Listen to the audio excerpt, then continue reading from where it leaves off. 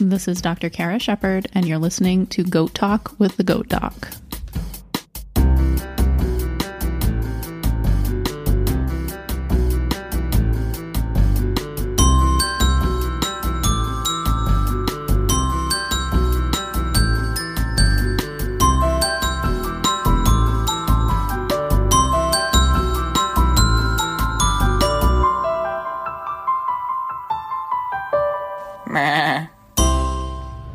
Hey everybody, thanks for listening to Goat Talk with the Goat Doc. This is an off-the-cuff episode. I know we're kind of in the middle of calcium parts 1 and 2, and I need to calcium part 2, talking about calcium, calcium problems, too much calcium, not enough vitamin D, and how that affects calcium. That's in progress. But I had a couple minutes. I'm running some goat supply, getting errands at the moment, and I had a minute, so I was going to record just some thoughts about breeding season, because it's that time of year. It is September 27th today, and if you follow me on Instagram, you might have seen that a sign of the apocalypse happened, in that I finished my breeding plan like multiple weeks before we actually starting breeding, which, if you've been a podcast listener for a while, or if you followed me on Instagram for a while, you know I'm real bad at that. I tend to procrastinate and not be like down to the wire, and does are yelling at us in heat, and I'm like, oh, what am I doing with you? So this is a maybe it's a good thing. Maybe it's a sign that 2021 was slightly less insane than 2020, in that I'm prepared and we have more of a concrete plan for breeding at our farm this year. And I was just thinking about, like, I should get a guest on to talk about how they develop a breeding plan, and that would be fun, because everybody's going to be different. I'm just going to talk about what I do because it's on my mind at the moment, and it's probably on your mind too if you're in the Northern Hemisphere. So this is one of these, like, this is my opinion episodes, take it or leave it, but I think it's interesting to talk about what other people do as far as breeding animals. This podcast is provided with the intent to educate and inform. It is not a substitute for professional medical advice or veterinary care provided by your primary vet, and I strongly encourage you to establish and maintain a current and valid VCPR, veterinarian client-patient relationship, with your local vet. If you have questions or comments about this topic or any other topics or goats in general, or just want to say hi, you can shoot me an email at goat.kara@gmail.com. You can find the website at goatdoc.com. You can find me on Instagram at goat_doc. And if you want to join a super awesome group of people who think that the podcast is worth supporting monetarily, you can head on over to patreon.com/goatdoc and check out what's going on over there. I don't want to blather on too much here. I have limited space left on my voice recorder right now, and I think about 25 minutes before I get to my first errand stop, which is the credit union. Adulting. Boo. So gonna get right into it. Like I said, it's just that time of year when I'm thinking about breeding, I'm thinking about my bucks, I'm thinking about the does, and like what all's going on. So here we go. And also, like, we're doing something a little bit different this year with our breeding program than we ever have before, for a couple of reasons. We typically start breeding in early October, which is like next week. So for us in early October, that puts us at starting a kidding season in early March. Devin and I were talking this summer, and he was like saying how he feels bad that my birthday is at the end of March, and we're always kidding on my birthday. We never get to do anything fun on my birthday. And he was like, I want to do something fun on your birthday. We should start kidding later. And I was like, well, March is really late. The thing for our breeding plan that we do is we always pick our does that like are our strong does and that we want to do artificial insemination on, and we breed them first. Why do we do that? For AI at my place, we do all of our AI off natural heats because I'm there all the time. I don't need to set these does up to schedule for somebody to come and do timed AI on them. You can go back and listen to the couple episodes. I think there are a couple episodes. There's at least one episode back a couple years ago now. Holy crap. About advanced reproductive techniques, where I talk about AI, and you can set does up for timed AI. I don't think we have this down to quite the science that it is in cows, but it absolutely can be done. I do all of our herds AI off of natural heats. So they're in heat in the morning. I AI them in the evening. They're in heat in the evening. I AI them in the morning. And we do that. We try to do that early in the season. Why do we do that early in the season? A couple of reasons. Some does, in my experience, their early heats tend to be stronger. We are past the autumn equinox now, so daylight hours are getting shorter. And I think I talked about the physiology of this back in the breeding episodes that I did. The daylight hours influence the pineal gland in the brain, which provides signaling for behavioral estrus, basically, and also for bucks to start getting stinky and ruddy. So all of those seasonal breeding season behaviors are influenced by the daylight hours. Daylight hours are one other way you can manipulate your animals to either cycle or not, but they have to be inside, so we don't do that. So early in my experience, the earlier in the season heats tend to be stronger. They tend to be behaviorally stronger. So does are yelling, they're flagging, they're more obviously in heat, which makes it easier to say, okay, you're in heat, we're going to AI you this afternoon. And then also the other big thing for us is it kind of matters a lot to us that all of our does get bred because we run a business. This year, 2020, we had too many freeloaders. We had a bunch of yearlings that could have been bred and didn't get bred, and we had a couple of stragglers that just they didn't get bred, and we were like, whoops, oh well, we're not going to pursue it because we don't like having kids too late in the season. And also, because of COVID, we didn't know what this year was going to be like as far as demand for our product, and we didn't really want to be in a situation like we were last year where we had a ton of milk and nowhere for it to go. So this year, too many freeloaders. We are not wanting that for this coming year. So if I have AI, I would say on average my AI success rate for my own animals is about 70%. So about 7 out of 10 does that I AI, I will get them bred that way, which isn't too bad. I'm pretty happy with that, to be perfectly honest. There's a lot of variables in AI, the numbers game of how many sperm am I putting into that cervix or into that uterus, how likely is that to take. It's kind of amazing that it takes at all compared to live cover where there's so many more sperm. So that if they don't take on AI, then they come into heat again in 3 weeks and we breed them, we live cover them, or at least we will this year, because we're having a little bit of a different plan this year, which I'll get into in a second. In previous years, we would be like, okay, I AI'd her at the first week of October. She didn't take. This is the third week of October. If I really want this AI breeding, maybe I do it again. And then if it didn't take that time, then I still have time to get that doe bred by live cover and have a spring kid or kids from that breeding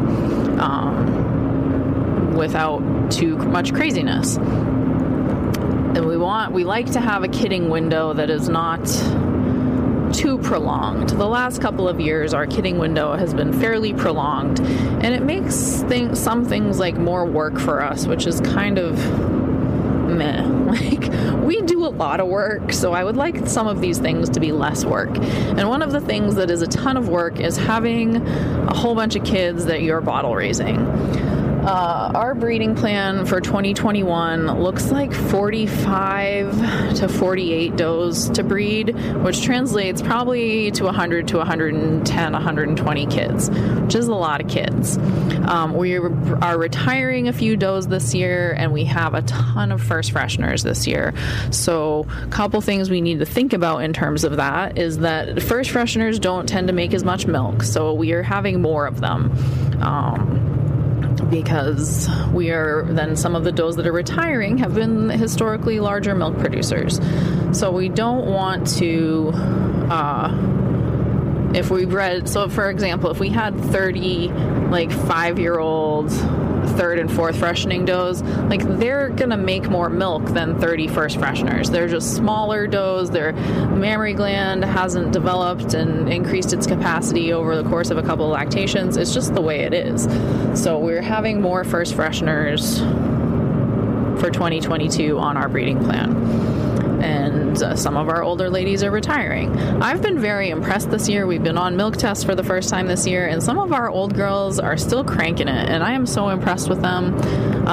It's been really interesting to have the actual numbers on each of these does as far as our milk testing data goes. And it's not been hard. There is a financial component to it, but I don't think it's unreasonable for the information that's being provided. So we've kind of figured out our system for doing milk tests, and it's not so bad. We did it this morning, and it takes a little extra time, and then you got to fill out some paperwork and pay a fee to have your milk samples, analyzed, but I think it's worth it. It's really useful data, and it's something that I would encourage everybody to do, to be perfectly honest, because it build a better goat. It helps you build a better goat, and that's what we should be trying to do. So this year, because I've got the breeding plan done early, and we have very specific goals for how we want our kidding season to go.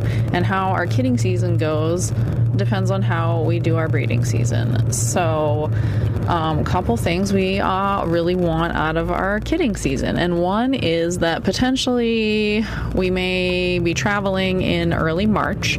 So we can't start kidding in early March. So we can't start breeding in early November. Devin wanted to be able to do something fun for my birthday. And I'm like, well, that's a little bit late. So I'm going to tough it out, and if we get to do something in early March, then great.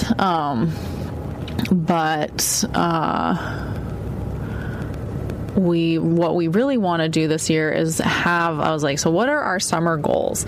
A summer goal is I don't want to be bottle feeding kids until the middle of July or later. We bottle feed our kids until they're a minimum of 10 to 12 weeks old. And so then I said, I want all the kids out on pasture by the 4th of July. End of discussion. So in order to do that, we got to count back 12 weeks from the 4th of July, which means we need all of our kidding to be done by sometime in April. I have this all on the calendar. And then if we have this period where we don't want kids before this date and we don't want kids after this date, so that gives us a 3-week window of all of our breeding has to be done in that window.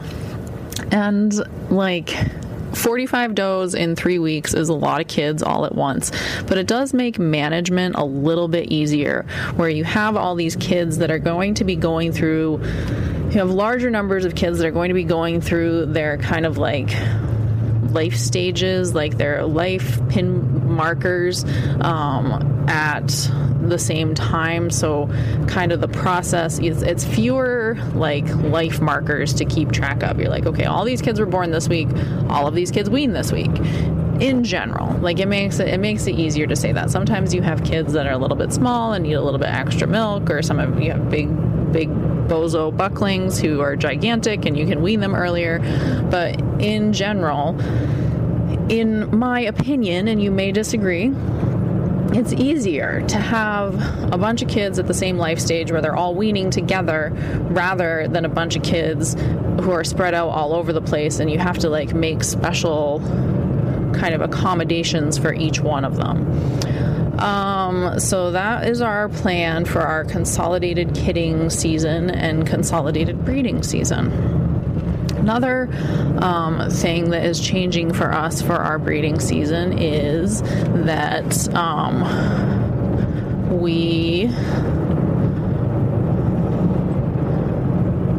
are doing a little bit different breeding thing now. So I mentioned it's like 45 or 48 does on our kidding schedule, which is a lot. It's a lot of kids. It's a lot of animals. It's like, what are we doing with all these animals? This is a lot of animals to have. And like, we're at a place where we really want to start to refine what we're doing with our animals. We want to have really nice goats, basically. And we also have to remember, I said the second time I'm saying this, is that we run a business. Like, these animals need to be profitable in order for us to keep doing what we're doing. And that means that, like, we're going to have 100 kids. We need a meat market for these kids is the long and short of it. We don't have time to really be going to shows. We're not a show herd. We're a production herd. And we put these kids in the freezer, a lot of them. And we've been put, Nubians is what we've done this whole 12 plus years that we've been breeding goats. And we are branching out a little bit this year in that we bought a boar buck this summer. He's been with us for a month-ish now, and I love him, and he's super cute, and he's very handsome, and he's really beefy, and I'm excited to see what his kids look like in terms of hopefully like a little more heavily muscled animal for our goat meat market. Which certainly has been not the demand that we had before COVID as far as our goat meat market this year, but certainly better than it was last year with COVID. We sold a lot of kids, like live kids for breeding and family milkers and things like that last year, whereas we don't usually. We usually put a lot of kids in the freezer. So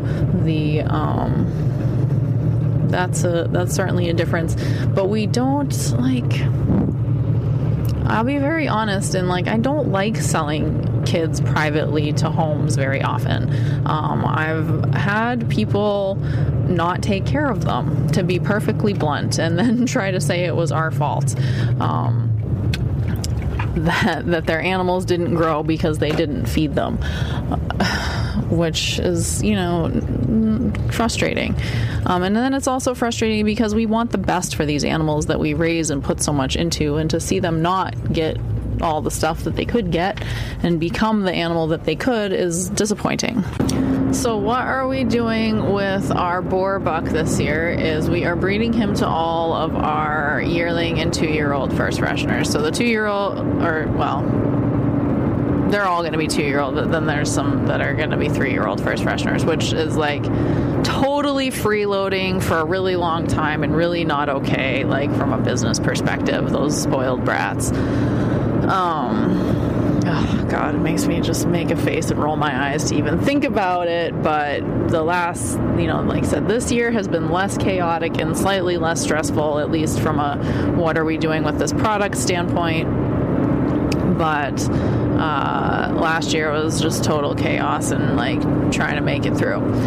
So we're going to put this buck out with the yearlings, so the 2020 doe kids that we have kept starting in a couple of weeks. I need to get a pasture area ready for them, and this is a little bit different than what we usually do too, but we're gonna split them into 2 groups because there's about 20 of them, if I recall correctly, maybe even more. We are gonna have a ton of first fresheners this year. It's gonna be interesting, but we're going to split them into 2 groups, and they're going to go out with the buck one week, and then we're going to rotate them, and the second group's going to go out with him the next week. So we have the space to do that, and it's a little bit less labor intensive than hand breeding every single one of those does. So we're just going to do it. And then we have a window for each of them. Well, it's about a week window of this is when this group of does should kid, and then this is when this group of does should kid. And then there'll be overlap with other does that will either be hand breeding or AIing during that same time period. So that's a little bit of a departure for us this year too, but I hope it is a little bit time saving. And then we'll have all of those kids will be meat market kids, and then we have, I think I have about 14 or 15 does that I want to do AI.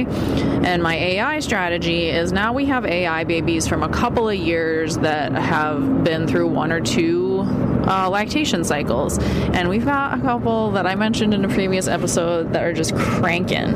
And one of those breedings is a buck that the semen collection was never recorded, and it's a tragedy because both of those does are rock stars.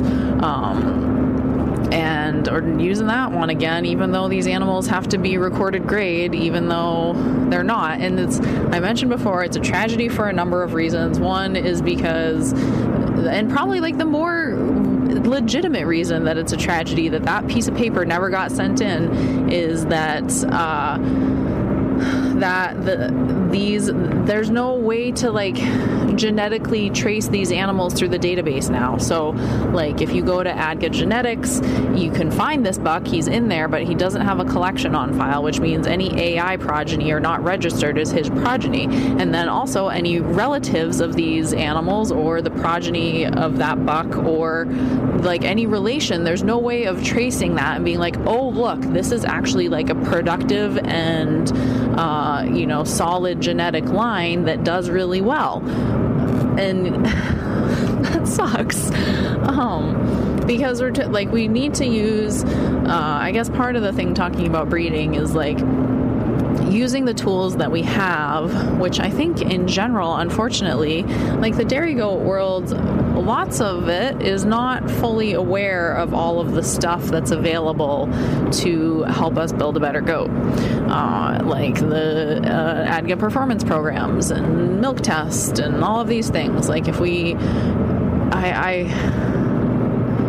admittedly, like when I was making my breeding plan and when I've made breeding plans in the past, I go start looking through my semen spreadsheet and I'm like, oh my God, look at all these bucks. And I kind of like have a few that I really like the progeny that we've got out of them, but then I go and look them up in the ADGA Genetics, and there's not enough data, like just in general.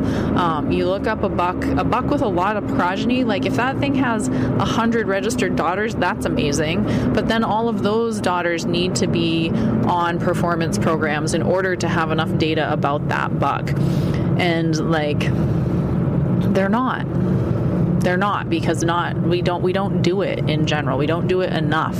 There's thousands of dairy goats out there, and like if I can find a buck with 20 daughters that have had a linear appraisal and or been on milk test, that is amazing. If I can find a buck that has a half a dozen daughters that got both LA'd and milk tested, that is like really good. And part of it for me might be that my semen tank is full of old dead guys, so that makes it more challenging. And I haven't ordered semen in a long time because I have literally more than 100 bucks in my tank, and I've really liked some of what I've gotten out of there. So it makes it hard to justify buying more semen. But maybe if I get to the ADGA convention next year, so I believe it's next year that it's going to be back on the East Coast, and maybe Devin and I will go, bring our semen tank along and we can do some semen trading if people are interested. But it's hard to hoard all that stuff because it's like, well, I'm never going to use it.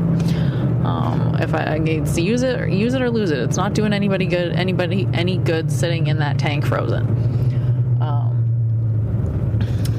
So my AI strategy, getting back to that a little bit, is I've got these 14 or 15, maybe it's even more than that, whatever, somewhere in the teens number of does that I would like to AI breed. And as I mentioned before, if they don't take from that, then they have one of our Nubian bucks as backup.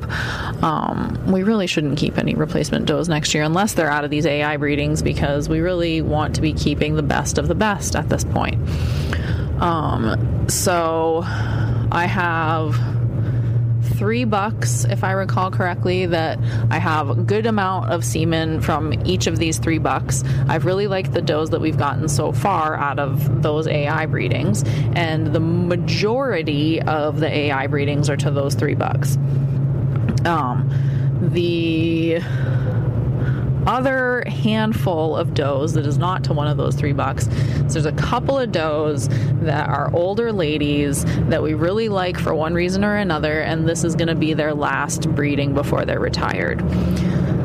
And we really would just like to get more kids out of them is kind of the short story there. So they're getting bred to some stuff in the tank that I have fewer straws of that are like kind of exciting old dead guys.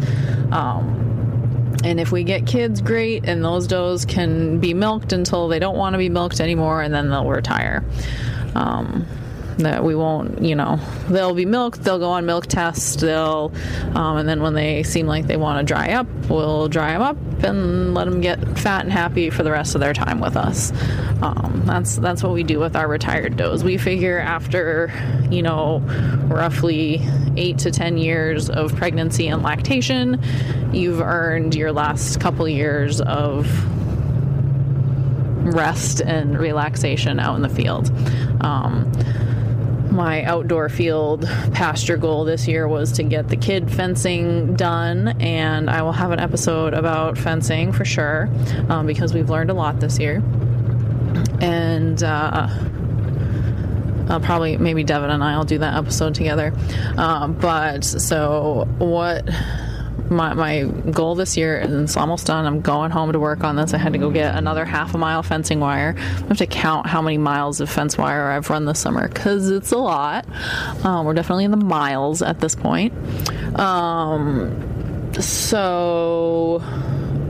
Goal for this year was to get the kid fencing area done, and then goal for next year is I'd like to have a couple of areas, one area for the bucks and one area for the retired does to be out in like their summer gazebo pasture area.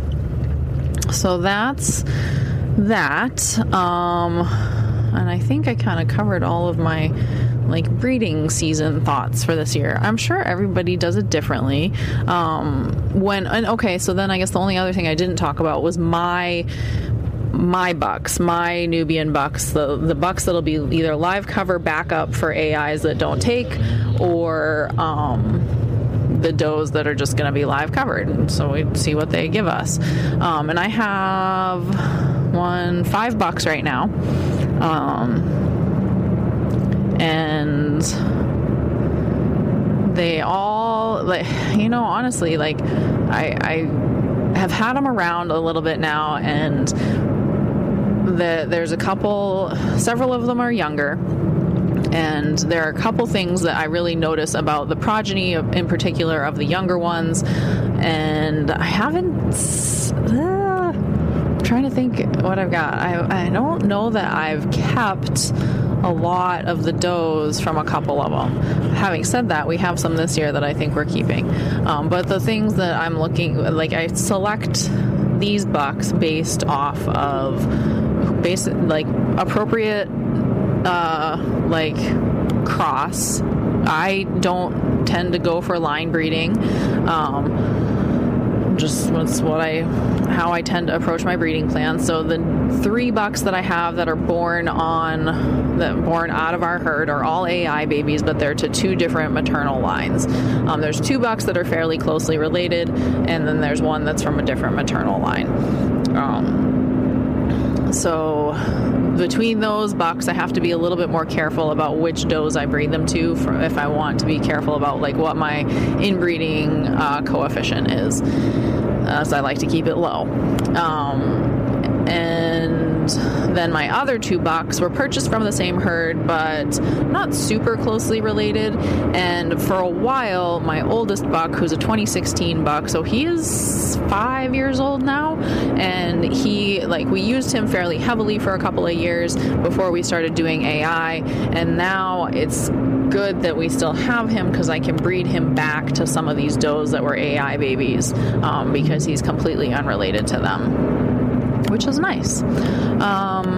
So that's kind of the thing there. I have one of the younger bucks who just has in my opinion, I haven't done linear appraisal for several years, but to my eye and my opinion, one of the younger bucks just has a much nicer front end than the other 2 younger bucks, and probably his kids seem to have a nicer front end than the other animals, which was something that was a weak point in our herd when we got appraised in 2014. So I tend to breed him to some of the animals that I think need a stronger, wider front end. But anyway, that is my breeding thoughts for 2022 kidding season. And yeah, let me know what questions you have or comments or things you think about during breeding season. But I think that's going to do it for the moment, and I will talk to you guys next time.